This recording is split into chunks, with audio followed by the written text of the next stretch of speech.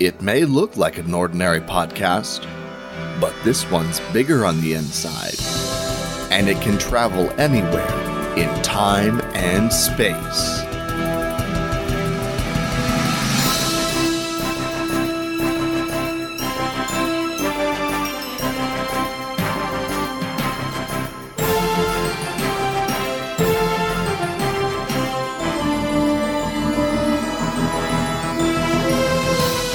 Your sonic screwdrivers and your jelly babies. Grab your hats, scarves, and tighten your bow ties. You're the companion now, so get ready to run with your hosts, Jason Hunt and Paul Gann.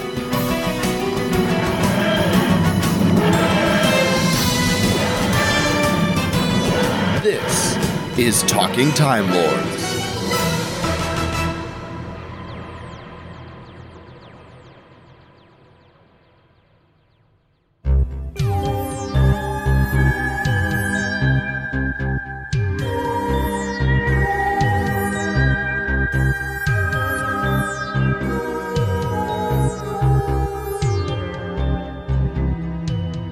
Hey everybody, and welcome back to another fantastic episode of Talking Timelords. This is episode number 90. Look, don't touch. I am, as always, one of your hosts, Jason Hunt, and with me, my podcasting companion through time and space, we have Paul Gann. I'm hungry. Ah, well, what do you want to eat? Everything! Well,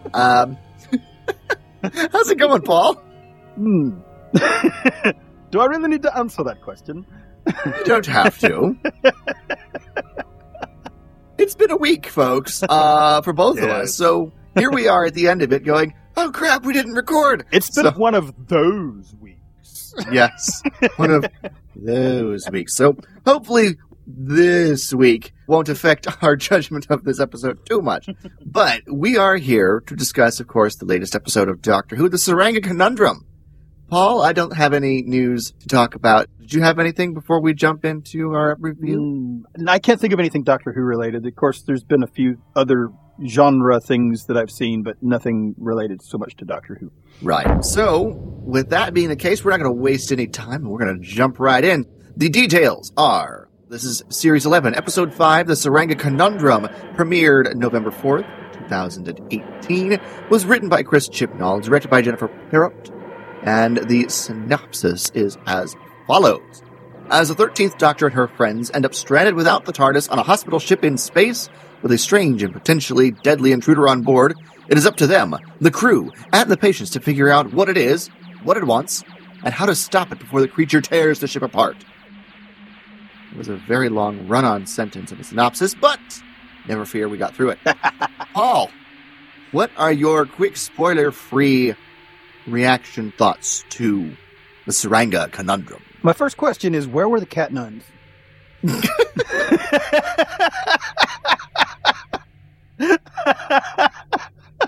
There are a lot of hospitals in Doctor Who. This felt a lot like the David Tennant episodes that we got with the cat nuns in the face of Bo.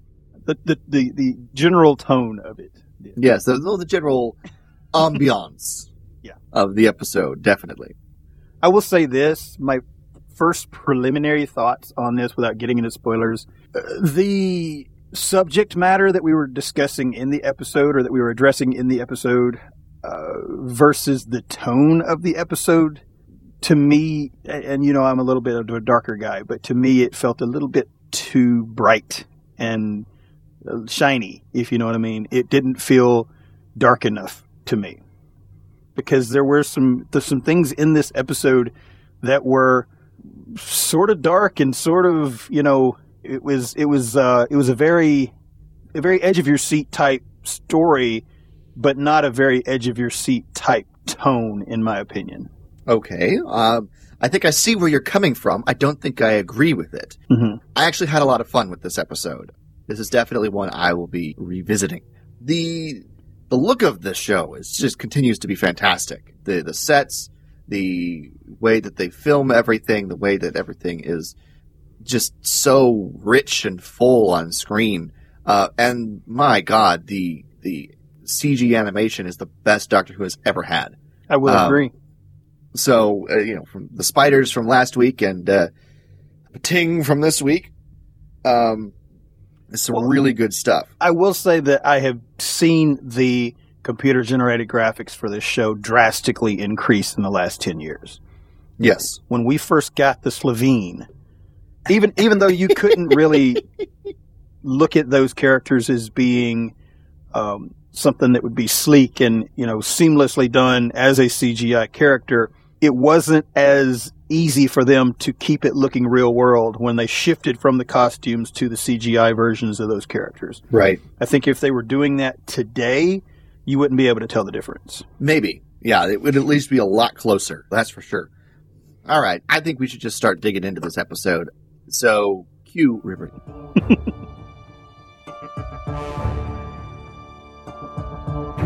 Spoilers.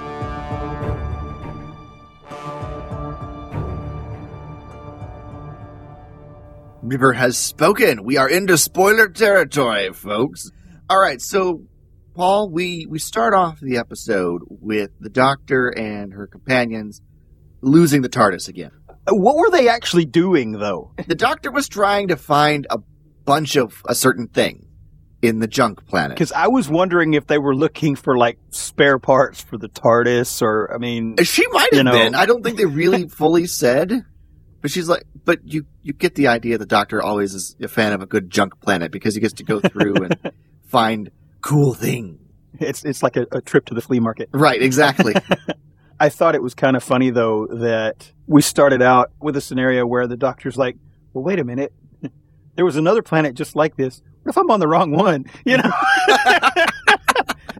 Right. And Graham was like, seriously? Are you kidding me right now?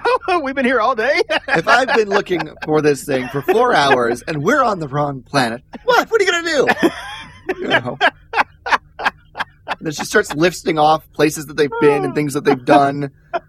And he's like, all right, I'm just saying, needle, haystack. Exactly. But then Graham finds something. Oh, yeah. Boy, does he ever find something. Mm-hmm. A sonic mine. Yeah. I I don't think we've seen one of these in the show before, have we? I don't think so. I'm not remembering one, at least. Just the idea of it is making my stomach flip a little. It's like, I can't imagine what that thing does, especially to someone with 2 hearts. Turns your insides to jelly. Yeah, it's kind of what the nurses said. And of course, it goes off, which was even more unusual for Doctor Who. The Doctor didn't stop it. It goes off, and they wake up 4 days later on a medical ship called the Tsuranga. And they basically freak out. Well, at least the Doctor does. The Doctor freaks out because she doesn't want to lose the TARDIS again. Exactly. She's trying to get back to the TARDIS and tries to find the exit, finds out they're on a ship, not a actual hospital, is about ready to basically turn the ship around on her own when the nurse says, excuse me, I'm in charge. There are other people who need medical attention that you are being selfish about and not letting them receive the attention that they need. And basically puts her in her place. Well, not only that, he also says, oh, and by the way, if you tamper with the ship, they will blow it up. Right. That's a little bit of a reason for pause right there. Right. And the Doctor begrudgingly begins to acquiesce to Astos's quest for patience. Although she says she doesn't like not being in charge. I don't like being told what to do. Yeah, right. I already got that. I figured that. So things calm down. We've met the other patients on this ship.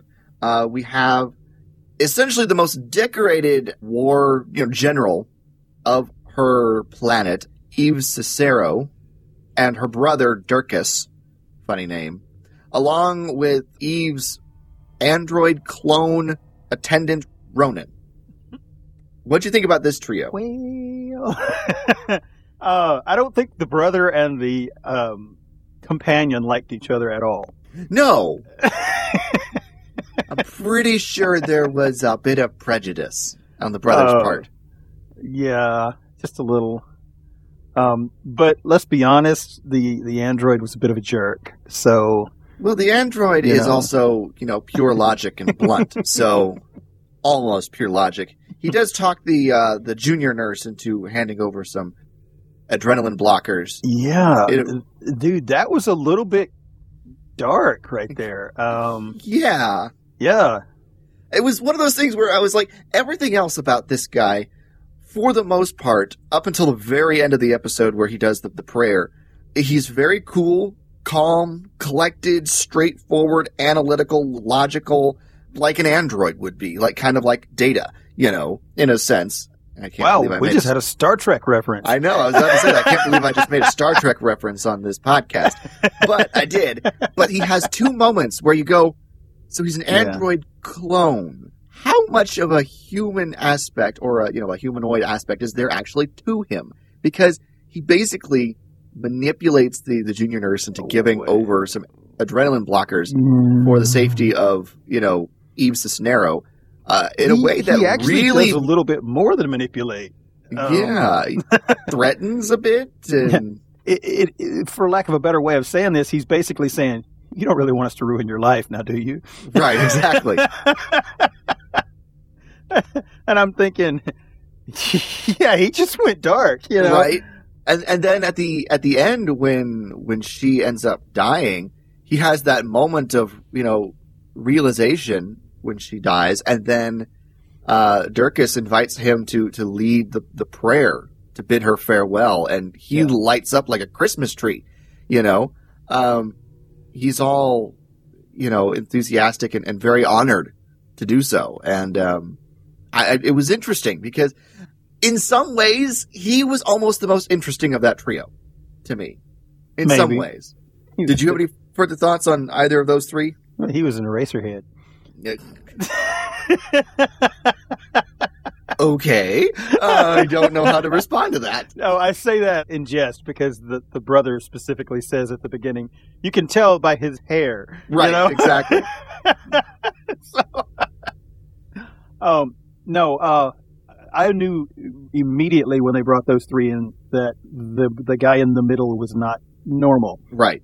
He almost had a plastic kind of feel to it, Yes. So yeah, but I tell you, that character, along with some other things that went on in this episode, kind of gave me a Alien vibe, the movie Alien, because there was specifically the android in the Alien movie who was all friendly on the outside, and then when push came to shove, he got creepy. And this character kind of reminded me of that aspect of that movie. So maybe backwards. He kind of started creepy and then ended up friendly. But I saw some definite influences, I should say, from Ridley Scott's Alien. Yeah. Well, there's one other patient on board this the Tsuranga, and that is a young man by the name of Yoss. And what is Yoss in for? Well, got pregnant. Yeah, I thought that was kind of interesting. Boys have boys and girls have girls. That's the way it works. Right. Not where we come from. Really? How does that work? Ew. Right? Oh, my goodness. Oh. But yeah, so he's, of course, not a human. He's a humanoid alien. They have babies in 7 days. Right, in a week. He's 1 day overdue. And so they might just induce because if they don't, it could be bad for both of them. AKA, perhaps, a more oblique reference to your Alien movie. Chestburster. Oh. Yeah, honestly, now that we bring it up, it felt like Chris Chibnall decided to say, okay, what if I took Alien and just reversed everything in it? You know what I'm saying? I mean, because that's basically what this does, is it takes the movie Alien and it reverses everything in the movie, It's not this dark kind of aged, kind of worn ship. It's a polished kind of, spotless white. The alien itself is not the giant, horrific xenomorph. It's more like, what if the baby from the Dinosaurs TV show had been cloned with Stitch from Lilo and Stitch. You know what I'm saying? I mean, Yes. I expected him to pick up something and throw it at them and go, "Not the mama," you know.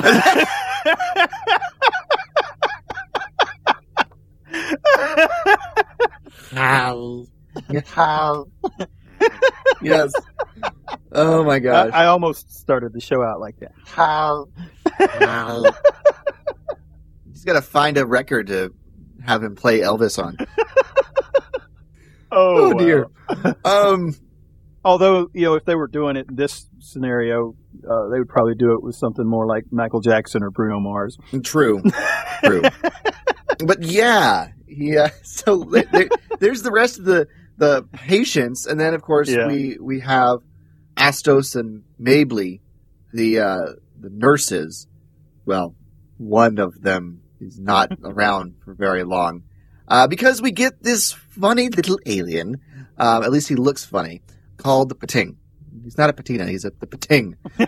But the Pating essentially rockets out of nowhere and slams into the ship and gets on board. He's an indestructible little ball of teeth and irritation. If you touch it, it's supposed to poison you. Right, exactly. So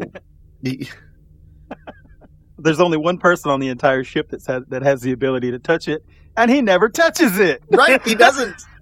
He doesn't. So yeah, this was funny because then he starts essentially running through the ductwork of the ship, eating stuff, and it starts causing problems. Whole systems start to shut down. Yes, all sorts of systems start to shut down, including, of course, the escape pods first, which is where he gained access to the ship, and of course, Astos ends up in the last of the escape pods before it essentially gets shorted and falls out of the ship and blows up. Here's what we got. We got the escape pod scene from the original Star Wars movie, but instead of not firing on the pod, they just blew it out of the sky. Okay, then. Kind of. Even the angle of the shot resembled the shot from that movie where the escape pod was taken off from the ship. I mean, you got to think about it. A little bit, now that you mention it. So he gets eating his way through the ship. And of course the doctor has to find a way to stop it, as well as make sure the ship makes its way to the planet they're supposed to get to. Which they didn't originally want to go to in the first place. Right. Before the automated systems register enough of an issue that the fail-safe destruction of the ship in order to preserve the protection of the people at the final destination gets kicked in. So we are racing against two clocks. The first is this monstrous little creature who is going to eat the ship into oblivion. I'm hungry. I mean, you could almost hear him say that.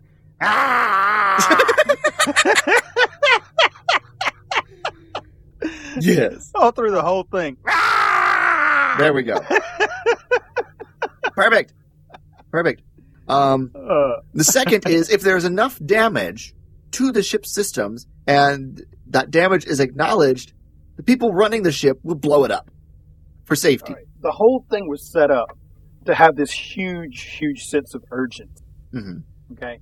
The entire episode was set up to have this huge sense of urgency. But because, and this is just my personal opinion, because of the way that it was shot, with everything being the gleaming light, and because of the tones and everything, there wasn't this bombastic music and stuff like we used to get with, Tennant and Smith and Capaldi. It just didn't feel as urgent to me as it was supposed to feel. Does that make sense? Yes. I don't necessarily know if it was supposed to, there's a difference between a sense of urgency and a sense of tension and dread. See, that's what I'm used to getting from an episode like this, though, is that sense of tension and dread. But the thing about this doctor is Jodie is always focused on hope. Mm-hmm. And that hope lightens things and helps, she talks about it in this episode, with Mabley, when she lists off all the different things she's a doctor of, medicine, engineering, science, candy floss, Lego, philosophy, music, problems, people, and hope, but mostly hope. Which I love the fact that you can be a doctor of Lego in the future. But the other thing she continues to talk about when she begins to expound on hope, because Mabley doesn't see any hope in this. The doctor essentially says sometimes you have to imagine it. You have to imagine what the solution is and then find a way to get there. I suppose. And that, I think, is the thrust behind her entire motivation, this entire episode, is to make that imagined destination, which is the safety of everybody on the ship without it blowing up, either from the monster or the detonation device, and how she arrives at that, because she is clinging to that hope, and that hope is what drives her. So I don't think we're going to get some of the darker tones that we were getting, especially with Capaldi. Capaldi was getting some dark episodes. I was kind of liking it. I mean, I was liking it too because it was new and unique and everything, but I'm a sucker when it comes to hope stuff. I love things that revolve around hope and rely on hope. You and I are both big Fourth Doctor fans. Yes. And there were several areas in the Fourth Doctor era where we got some of that dark kind of, storytelling. And I really loved that part of it, But there was also a lot of Fourth Doctor episodes where we got the more lighthearted, hopeful stuff too. So, and I think the reason why I kind of gravitated more to the Peter Capaldi era was because some of that felt like it was going back tonally to the Fourth Doctor era, if you get what I'm saying. And so I think that was one of the reasons I gravitated to that. Now, on the other side of this, going back to the alien in this story arc, or episode, I should say, this felt to me almost like I was going back and watching The Horror of Fang Rock, because in The Horror of Fang Rock, you have that story where it's supposed to be this sense of dread and the sense of urgency to find out what's going on, and they do it so well up until the point where you actually see the Rutan. Yes. And then when you see the Rutan, it's like, okay, it's not scary anymore. To me, that's how this felt. When you saw the Patang, it's like, okay, I'm kind of getting into this. It's starting to, kind of give me those vibes of this is kind of getting a little bit on the creepy side and a little bit putting an underlying tone of dread in there. And then the moment that I see the Patang, I'm like, okay, this isn't scary anymore. Well, see, does that make sense? It makes sense, but I took it a different way. I was like, what is this? What is going on? What are we going to find out? What is this thing? And this little tiny alien shows up. I'm like, aw, that's kind of silly. And then he just roars and starts eating everything. I'm like, okay. See, every little alien is dangerous. Every time that they would cringe and like jerk away from him, I would start to laugh because I was looking at that and going, that's not scary, And so I'm wondering why everybody else is being so terrified of this thing that is not scary to me, I mean, I don't know. He had a Smurf tail. I mean, really?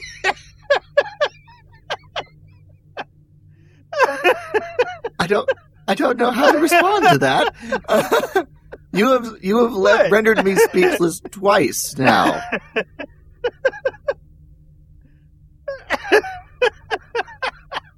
I mean, he had Stitch's eyes. Stitch looks like a freaking koala bear, Right. And koala bears are not scary, Koala bears are mean, though. They are angry sons of guns. But they're not terrifying, I mean... Well, this isn't a horror episode. This is not supposed to be arachnids in the UK. This is supposed to be, oh my gosh, how are we going to get out of this mess?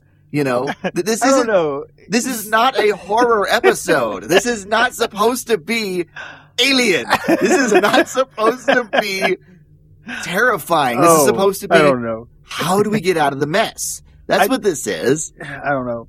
It just didn't feel threatening to me. Let me put it that way, Well, it doesn't feel threatening in and of itself to the direct detriment of our characters because it doesn't eat organic matter. However, it will eat the entire spaceship around them. It will expose them to space. The ship will blow up and it will float away, minding its own business, eating the explosion. Which is what it ends up doing at the end. You know what I think I would have wanted to see in something like this? Something more along the lines of a gremlin. Well, I kind of thought of a gremlin when he first showed up and started screaming his head off. I was like, maybe we should... That was what I couldn't think of when we were coming up with the title of this episode. Gremlins in Space. Space gremlin? Yes. This little space gremlin. It's a cousin to Stitch. But the thing is, you've seen the Bugs Bunny cartoons. I know you've seen those. Oh, yes. Yeah, what's up, Don? Do you remember the gremlin on the Bugs Bunny cartoon? He's like this really bored, dopey-faced looking character, right? That's what this reminded me of. It's like that version of the gremlin. You know, it's like, I'm just doing this to mess with you, you know? Wow. You did not like the pating.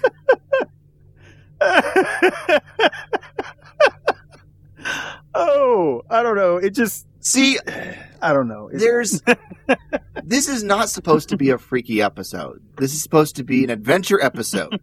Because there's all this humor in it. They're making jokes. You got Ryan and Graham being midwives, for goodness sake. Yeah, doulas. That was funny. Yeah, so, you know... They're basically shepherding this young man who's like, do I actually want to be a dad through childbirth? That was more of Graham's and Ryan's storyline extended right there. Yeah. You know, going back to the whole definition of family and everything, you know. Right. They're really, really, which, I mean, I know, and that's another thing. Chris Chibnall is feeding that thread through each and every episode, which is great, right? Mm-hmm. But have we seen one single episode so far this entire series that Chris Chibnall has not written? He's at least co-written everything. I mean, I've seen like 4 episodes where he's written it and 1 where he's co-written it. And I thought they were supposed to have a writer's room. Well, he's in charge of the writer's room, which means he gets top billing. I don't get it, man. I mean, I don't know.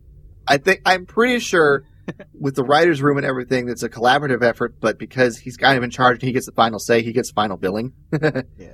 Although we do have, I'm looking right now on wikipedia.com of the list of episodes we've got coming up. The next 4 don't have his name in the written by column. So really? Yep. Okay, so that's interesting. Maybe he just didn't trust anybody else to get it off the ground. You know, maybe he just didn't feel like that they were going to have the directionality that he thought they should have. It's possible. I mean, this is his baby now. It's his series now. He's got to figure it out. He's got the vision, and maybe he's just like, all right, I know what I'm looking for. I know what I need. Mm-hmm. And he's going to make sure it gets that way, even if he has to go back and write the entire episode himself. Even if he has to make some bad choices with some aliens. Oi! I like the pating. Back off on Stitch. We finally know Experiment 626's species name. Okay. You, sir, are a Debbie Downer this episode. I like Stitch. I didn't like the pating. I'm sorry. You're also... we all have our likes and dislikes. I don't know. I'm going to bite my tongue on that one. Hey, I said before this episode started that this might be the most divisive episode of this entire series so far. One thing we did get that is a through-line thread that we've had is now the discussion about fathers, and Ryan's father in particular. Ryan is beginning to come to the point where maybe he doesn't like how his father behaved. He's not necessarily ready to forgive his father for what his father did after his mother died. But he seems to be, at least be in the beginning stages of understanding perhaps what it was like from the other side. Right. So what did you think about that thread being explored in this episode?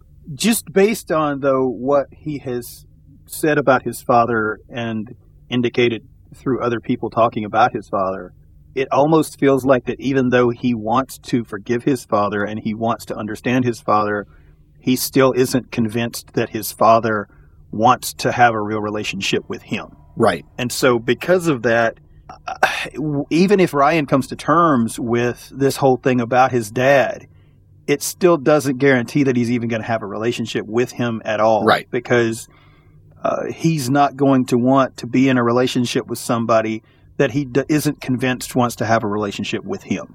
Yeah. And so that is, and I mean, that's just looking at it from a realistic standpoint. You know, he's got somebody right there in front of him who wants to be his family, who wants to be a father figure to him, who loves him like he's his own, but he's still so focused on the person who acts like they could take him or leave him that he can't see what's right in front of his face. Yeah. No, it's interesting. I wonder if we're actually going to see Ryan's dad at all in this series. You know, we actually also got a little bit of history on his mom, how she died, how old he was when she died, died of a heart attack, making dinner in the kitchen, essentially. And Ryan is the one who found her. Mm-hmm. That's traumatic at 13. Yeah. And then essentially he says his dad just kind of disengaged. I just had a thought. This whole scenario with Ryan and his dad and Graham. All right. Do you remember? I mean, I'm sure you've seen The Fresh Prince of Bel-Air. Oh, yes. Do you remember the episode of The Fresh Prince of Bel-Air where his dad came back? Don't think I saw the full episode, but I've seen the clip on YouTube, and where he comes back and talks to Uncle Phil afterwards, and that is one of the most raw, emotional scenes ever on television, in my opinion. This scenario with Ryan reminds me of that episode of The Fresh Prince of Bel-Air because his dad comes back. He spends this entire episode acting like he wants them to reconnect and to have a relationship again. That he gets to the end of the episode and he abandons him all over again. Yeah. And you've got his Uncle Phil there who has to pick up the pieces from that again. And you've got Will in the episode saying, "Why doesn't he want me?" And his Uncle Phil is there being his father because his real father doesn't want to be his father. Right. And I think that episode in that series shifted everything tonally to the point to where from that episode forward in the series, Will and Phil had more of a father-son relationship than they ever did before that, if that makes sense. Yeah. And I think that if they bring Ryan's father back in this series, we're probably going to end up seeing a very similar thing go down. And that's going to end up being the catalyst of what causes Ryan and Graham to finally embrace that relationship of being family. Yeah. You know, that's a really good point. I like that. Now I want to see that happen in Doctor Who.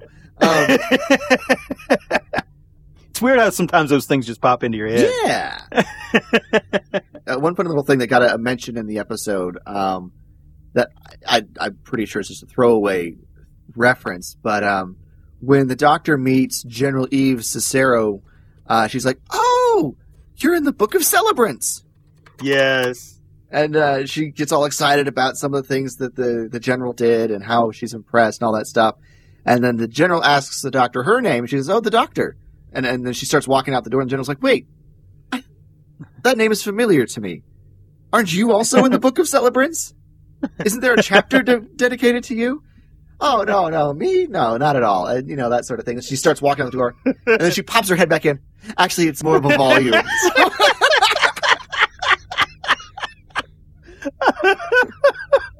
Because the Doctor cannot ever avoid letting the ego come out. Right. That was a total Matt Smith maneuver, in my opinion. No, that was a Colin Baker moment. There. You're right. It was. That was a total Colin Baker moment. Sixth Doctor. What? Me? No. I'm not that great. Well, I'm the greatest, but I'm not that great. You know? I'm not that great. I'm just better. Right, exactly. Oh, my gosh. Great callback. Oh, my gosh. Book of Celebrants. Makes me wonder who all's in there. how many times the Doctor is in there under different names. Mr. Smith. John Smith. John Smith. We had another John Smith. Yeah. Oh, I'm sorry. Yeah, Mr. Smith is the computer on Sarah Jane's Chronicles. So as long as Brigadier Alistair Gordon Lethbridge Stewart made it into the Book of Celebrants, I'm happy. Oh man. Oh. Because you just need to have a name like that in the Book of Celebrants. The Book of Celebrants sounds pompous enough that you need to have someone to fill that with their name, you know. Brigadier Alistair Gordon Lethbridge Stewart. Okay, so we get to the point where the ship systems are essentially going, danger, danger, Will Robinson. And which means that they're likely going to be blown up from the planet they're heading to before they reach there. So the Doctor goes, wait, we're too far away from missiles. There must be a bomb on board, an automatic self-destruct kind of a thing. I know how to solve all of this. So she goes, grabs the bomb, and is essentially puts it in the airlock so that the little ting can go eat it, and she can blow it out into space. It essentially puts it in there and goes, here, kitty, kitty, kitty, kitty, kitty. Exactly. Well, she says it's, think of the ting like a mouse, and the bomb is like a really big piece of cheese. Oh, dear. This thing is like one of the raccoons on The Great Outdoors. Don't think I've seen The Great Outdoors. With John Candy? No. Oh, my God. If you have not seen that movie, you need to go see that movie, like ASAP. That is a hilarious movie. Oh, it is so funny. I will remember that. But no, the raccoons are always scavenging through their garbage cans and stuff. And they get up the next morning and the garbage cans are like upside down or whatever, because the raccoons are just, relentless. This thing's relentless like one of those raccoons. Well, it is. And that's the thing is that it's kind of goofy. It's a little weird, but it won't stop. It just won't stop. It is going to eat the entire ship piece by piece. 'Cause I'm hungry. Exactly. And none of the metal is satisfying it. It's going for energy. It almost goes for the antimatter engines, which is when Yaz and Ronan stun it, and she wraps it up in this medical blanket and essentially drop kicks it down the hallway. Which we figured out what that scene was from the trailer now. Yes. But my thing was, how much good are you really doing just drop kicking this thing down the hall and then running it back into the room? Because it's going to come back. Right. It's going to come back. In my thoughts, it would have been smarter to have wrapped it up, run it to the airlock, thrown it in, and spaced it. Well, I don't think she would have had enough time because because Ronan said that the it's only going to be stunned for a few seconds. So I don't think she would have been able to make it to the airlock. I don't know. Although she does reference a soccer player, Siobhan Chamberlain. That's football for you folks, not in America. But everywhere else in the world except America. Right. Soccer player, footballer. And so she's like, I'm going to be like, Miss Chamberlain. And she drop kicks the pating down the hallway like a soccer player kicking the ball downfield. I'm starting to think about these scenarios, and I'm starting to wonder if that's the reason why people think Americans are so arrogant. The fact that we have different names for everything than everybody else? Yeah. And the fact that everywhere else in the world except for us uses the metric system. We don't use, we use the English standard system, and everybody else uses the metric system, including England. Right. We use Fahrenheit. Everybody else uses Celsius or centigrade. I'm starting to wonder about that. Maybe that's why everybody thinks that we're so arrogant over here. It's possible. But speaking of arrogant, the Doctor is almost foiled in her little plan to trap and trick the pating into the airlock with the bomb because he takes his sweet time going after it. He's like, oh man, this would be a really embarrassing time to be wrong. But then the pating shows up and manages to eat the bomb just in the nick of time. It's like it's looking at it and going, ooh, Is it? What is it?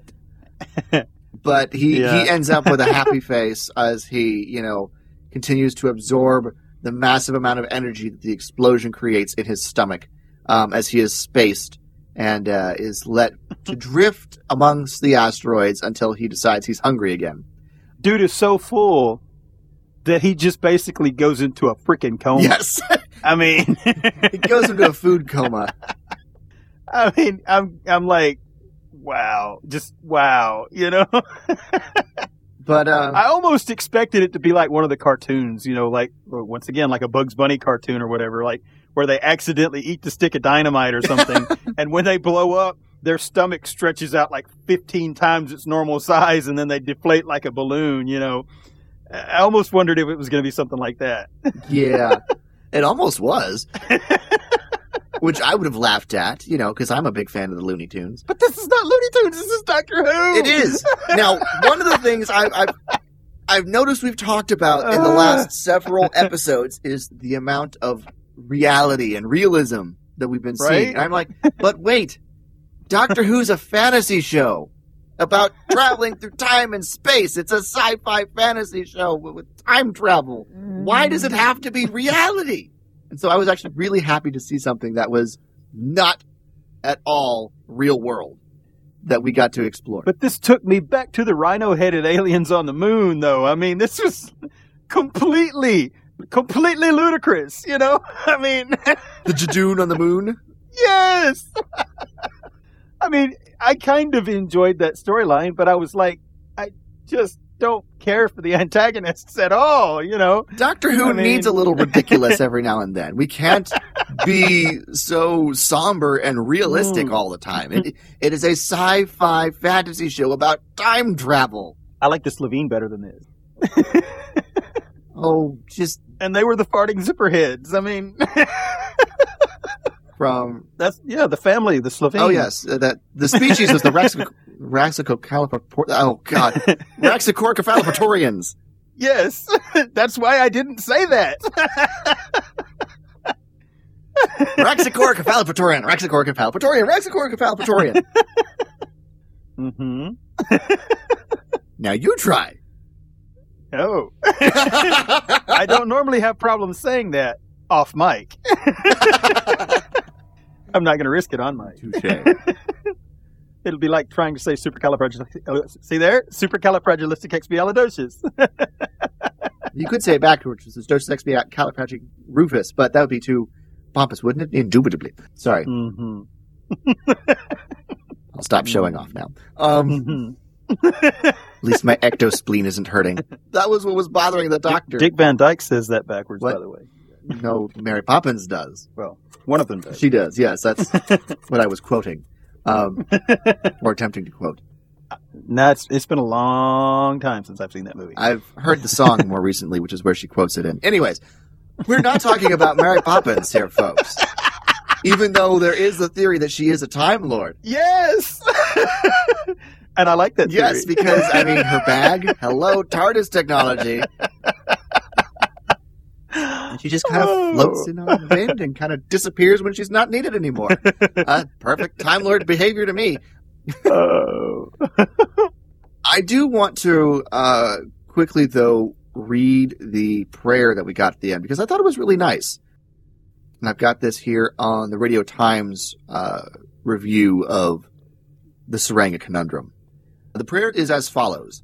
May the saints of all the stars and constellations bring you hope as they guide you out of the dark and into the light, on this voyage and in the next, and in all the journeys still to come, for now and evermore. I like that. That has a really nice ring to it.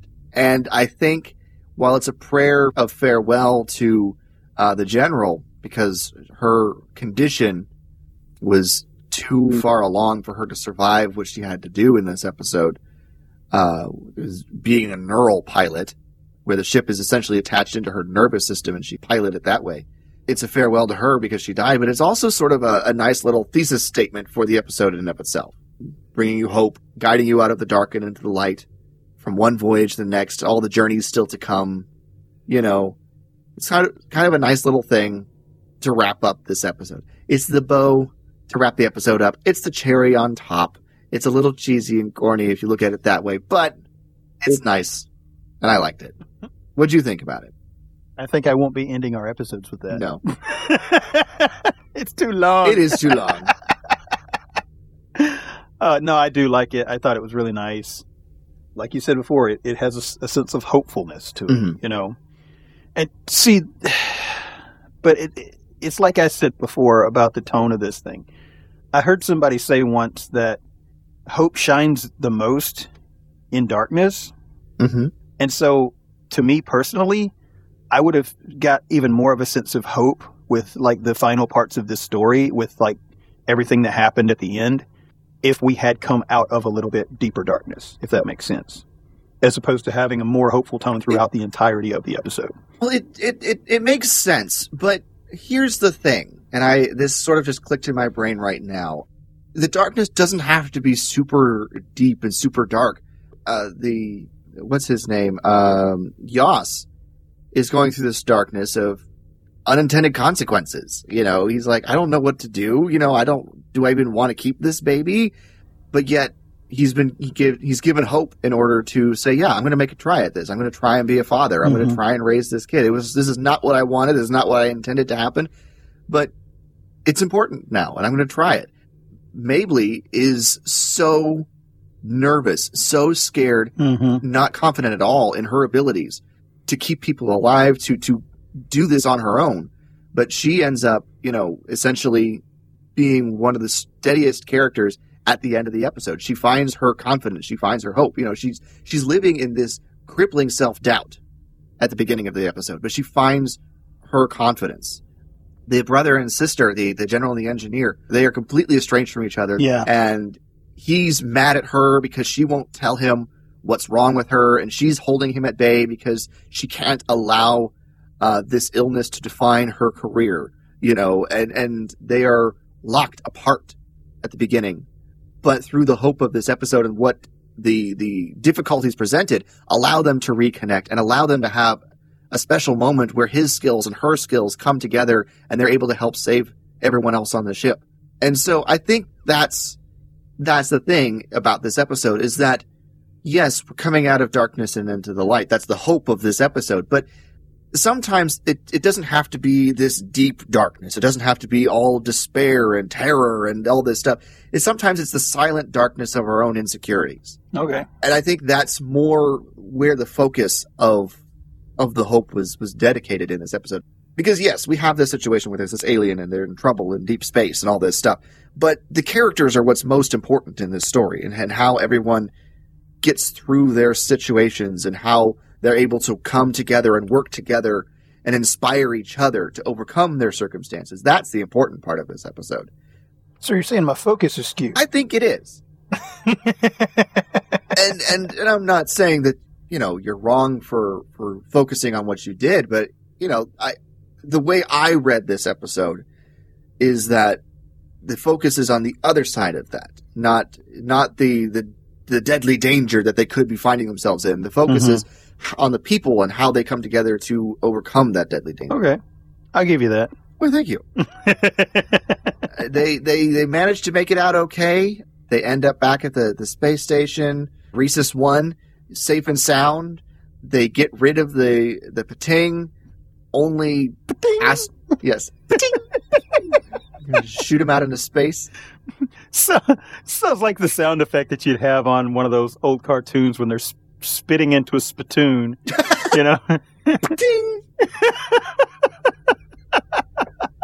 Yes. And thankfully, only Astos and the General end up biting the dust here. You know, I'm really sad that Astos died because I loved the interaction between him and the Doctor. The way that the fact that he doesn't take her crap at all and gives it right back to her was so great that he's one of my favorite characters from this episode, and they kill him off in 5 minutes. Did you catch the indirect reference to 9 in this episode? Remind me what you're thinking of. When the General goes to run into the other room and she says, I'm going to make sure that everybody lives. Yes. Including myself. Although she's the only other one who dies, unfortunately. I caught that immediately because that took me back to Eccleston going, just this once, everybody lives. Yes. Yes. Which I is feel like he put that in there on purpose. That is my favorite Eccleston moment, by the way. I love that moment. That is the quintessential 9 for me. Well, that might have been the darkest moments of his season and the lightest moments of his season all wrapped into one story arc. Right. Right. The only exception to that might possibly be the end of Dalek. Yeah, that was probably the darkest. Cheapers. I'm sorry, I can't help but go back and compare Jodie's doctor just a little bit to Eccleston's doctor, you know. Oh, yeah. I mean, I don't know if it's the accent or what. It's just... Well, the accent definitely helps in that comparison. I think that's all I have. Was there anything else you wanted to bring up from this episode? I think we talked about the most important parts of it. I didn't feel like that this story had as many layers to it necessarily as some of the ones we've gotten. No. Prior to this, which might be one of the reasons why I'm having as much of a different feeling about it as I am the previous 4. Mm-hmm. You know, because it is a different style of storytelling. Right. It is a different tone than what we've gotten. It is not as real world feeling as the previous 4 were. Mm-hmm. Which is fine as far as that goes, because that's what I'm used to having in Doctor Who. It's just there are certain little aspects that took me out of it in comparison to what the previous 4 did, if that makes sense.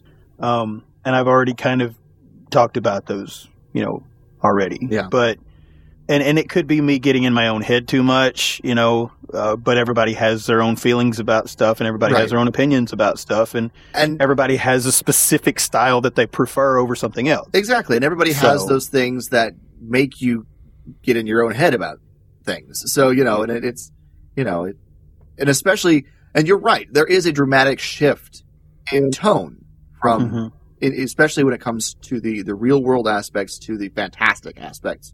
I mean, we got kind of fantastic aspect last episode with the spiders because they just got so gigantic, even though they were supposed to be, you know, our spiders just blowed up. Right. But then we went straight from that to, holy moly, we're on a super slick, futuristic spaceship, and we got a little, you know, Stitch alien running around eating things. And there's... I'm hungry! I'm hungry! and there's a man about to give birth to a baby, and, you know, all this stuff. So, yeah, that is a dramatic shift. But, you know, Doctor Who has never been one to have a consistent tone for the episodes throughout an entire season. They do this. They go back and forth. They do all sorts of stuff. But I do think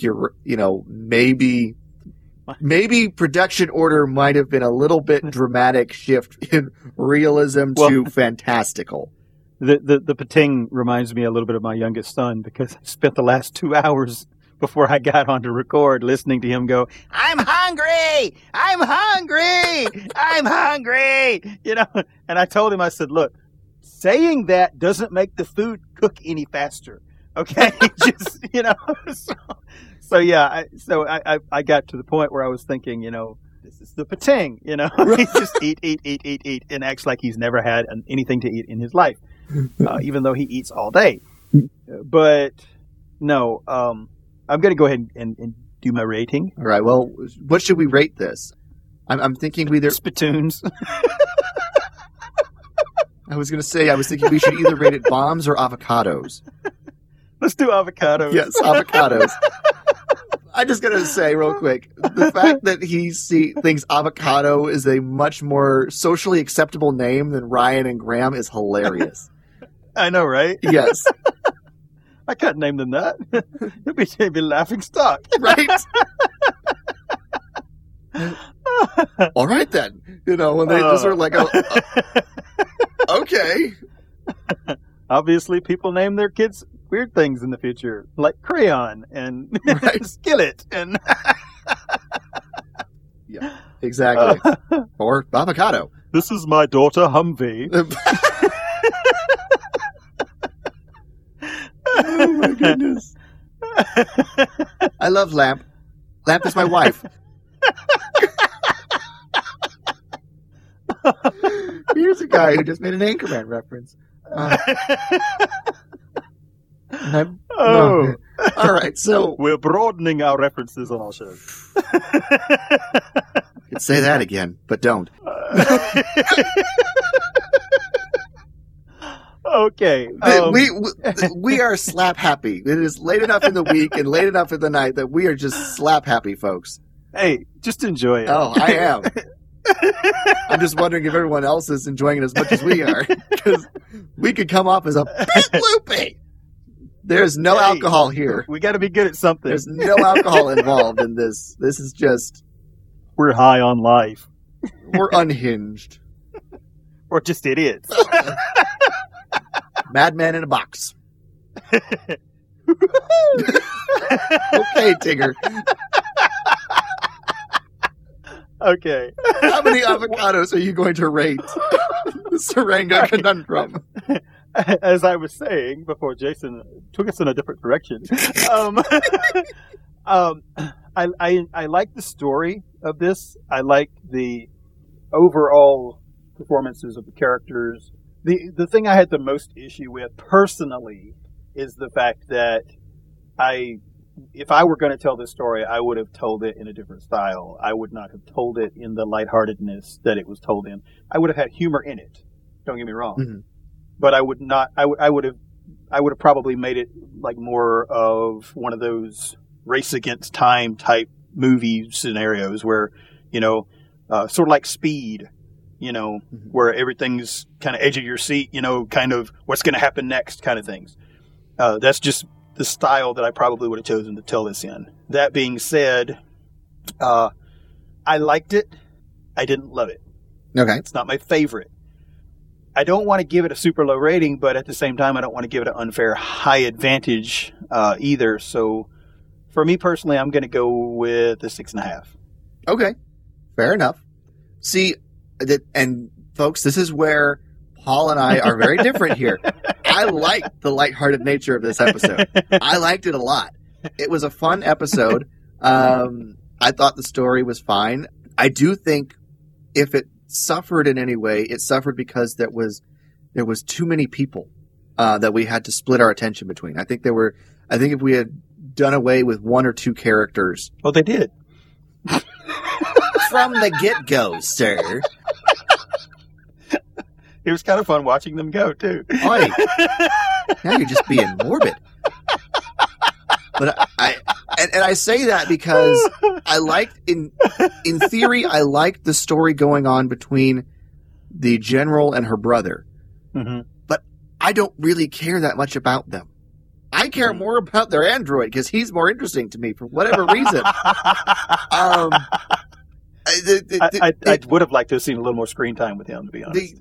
The characterization that the actor pulled off with that, the plasticness that's ever so slightly lifted every once in a while, just to give you an idea, like a glimpse that there's something else underneath there, was really fascinating to me. He was the K2SO of this episode. Yes, Star Wars reference. K2SO from Rogue One, a Star Wars story. Am I wrong? No. Blowing things up, he'd rather shoot the thing and doesn't really want to help anybody except who he's supposed to. He was definitely more K2SO than he was C-3PO. Oh, that's for sure. But, I guess that's what happens when you're android to a general. Yeah, so I think if it suffered at all, it is they tried to get too many storylines going and too many stories wrapped up in the one episode. I think maybe it was a little full in that regard, but you couldn't necessarily, take one of those away and focus that attention on the Pating, because I think if you had overshown the Pating, that would have been detrimental. I think what we got with him was fine and was good for the story that they were trying to tell, but if you showed him any more, I think that would have been detrimental to the episode.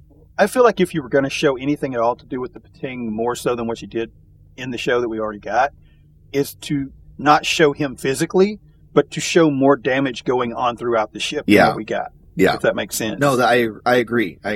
Because one of the more interesting shots of the Pating is when they're in the duct and this camera's just kind of going down the duct and there's pieces of ship flying into the tunnel behind him. He's around the corner. We can't see him. We can hear him. We kind of see his shadow. But we just see pieces of ductwork and piping and stuff getting thrown behind him. And so, yeah, if we saw more stuff like that, or more stuff where people are going through the ship and they can hear him running in the walls and that kind of thing, that would have been good. But overall, I really enjoyed it. I thought, the characters were fun. I did like the whole pregnant man scenario cracked me up. It was so weird and goofy and sort of awkward and uncomfortable that it cracked me up the whole time. And of course, Graham's like, I can do this. I watched all the episodes of, Call the Midwife, and then he gets in the middle of it and he's like, oh, I can't unsee that.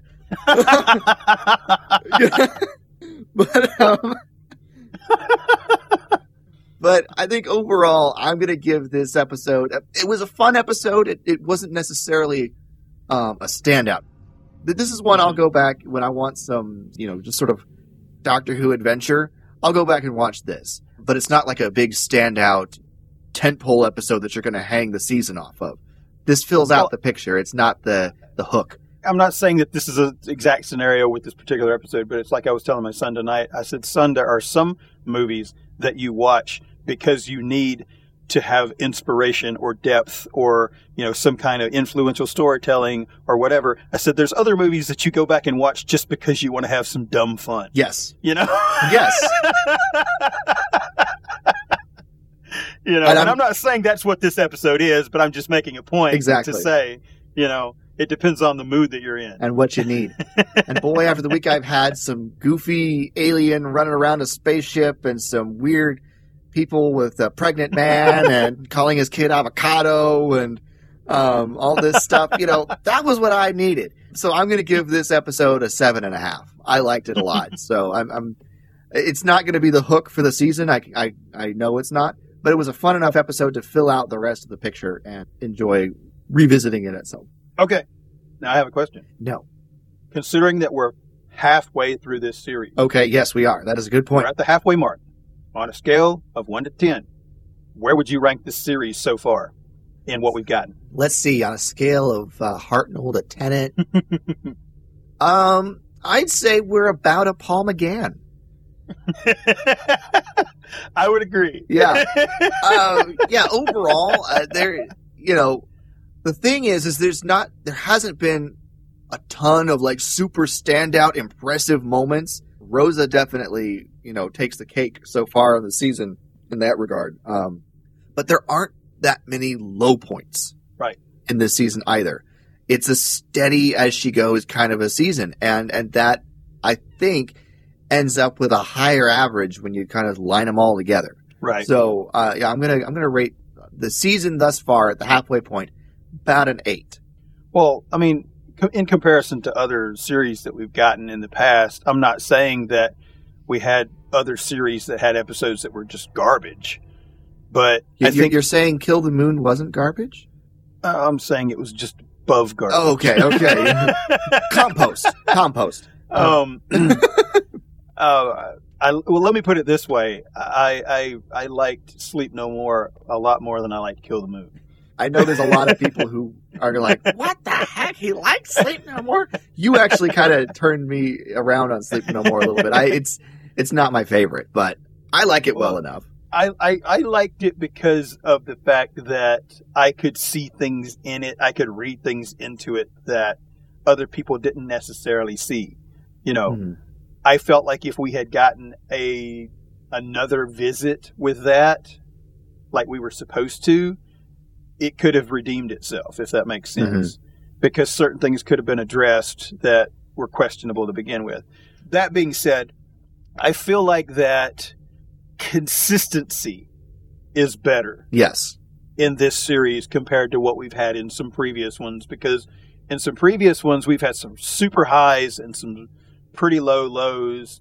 And I'm not saying that a lot of those episodes were just total garbage, but they just weren't at the level of some of the other stuff that we've gotten. Right. Right. And I feel like that across the board, this one has been more consistent. Yes. I would definitely agree with you on that. Even the ones that aren't as good, in my opinion, are more meh than they are, oh my God, what did they do? If you get what I'm saying. Yes. If that makes sense. Yeah. Yeah. So I feel like that if the rest of the series continues in that direction, or even goes in an even higher elevation, we're in for some good stuff. I think so too, and of course, this just means we're going to be ramping up to the series finale now, and the season finale, and it's got to go uphill from here. One would think. Well, I mean, they've got to wrap up to some kind of climax. Exactly.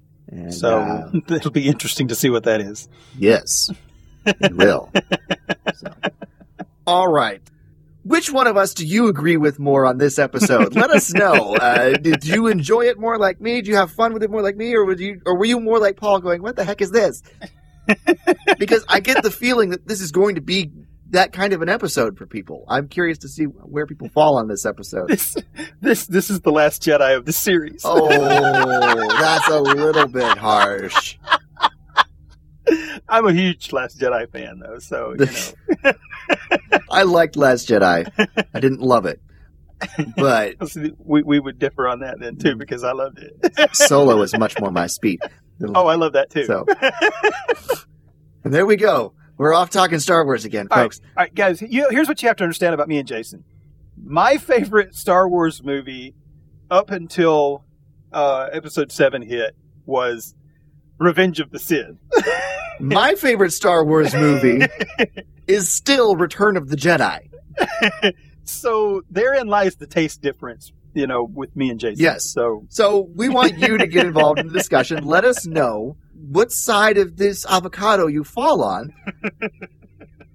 Talk to us on our Facebook page, facebook.com/TalkingTimelords, where you can also find a link to our group. You can tweet us at TalkingTimeLord. You can email us at TalkingTimelords@gmail.com. Of course, please visit our website, TalkingTimelords.com, where you can find links to all of the social media and links to every single one of our previously released episodes. Please check that out. We do have a Patreon account. We don't have any rewards yet, but we do have a Patreon account. Yes. And if you want to leave a voicemail on our website, we do have access for that as well. Ah, yes, voicemail. We did get a voicemail. We mentioned that last episode, but we are saving it for when we do our 12th Doctor discussion after this season is over, because it is more appropriate for a 12th Doctor discussion. But that, I think, is going to wrap up this episode of Talking Time Lords. This has been episode number 90. We are 10 away from 100, Paul. That's a little crazy. This is the episode titled, Look, Don't Touch, because it's poison. I am loopy, Paul. It's fun, though. It is I fun. Like it. We should do this more often and be loopy. I'll get back to you on that. But that's going to wrap us up. Thank you, everybody, so much for listening. And remember, until next time, may you hope far-flung hopes and dream spating free dreams. Thanks, everybody.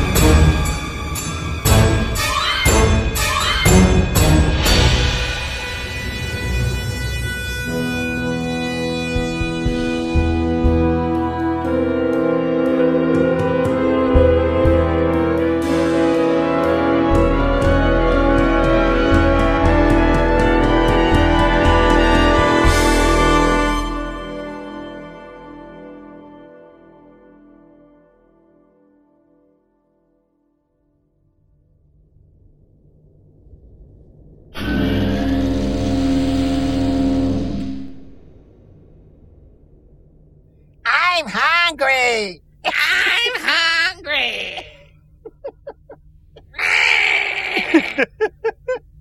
And I'm thirsty, too. Oh.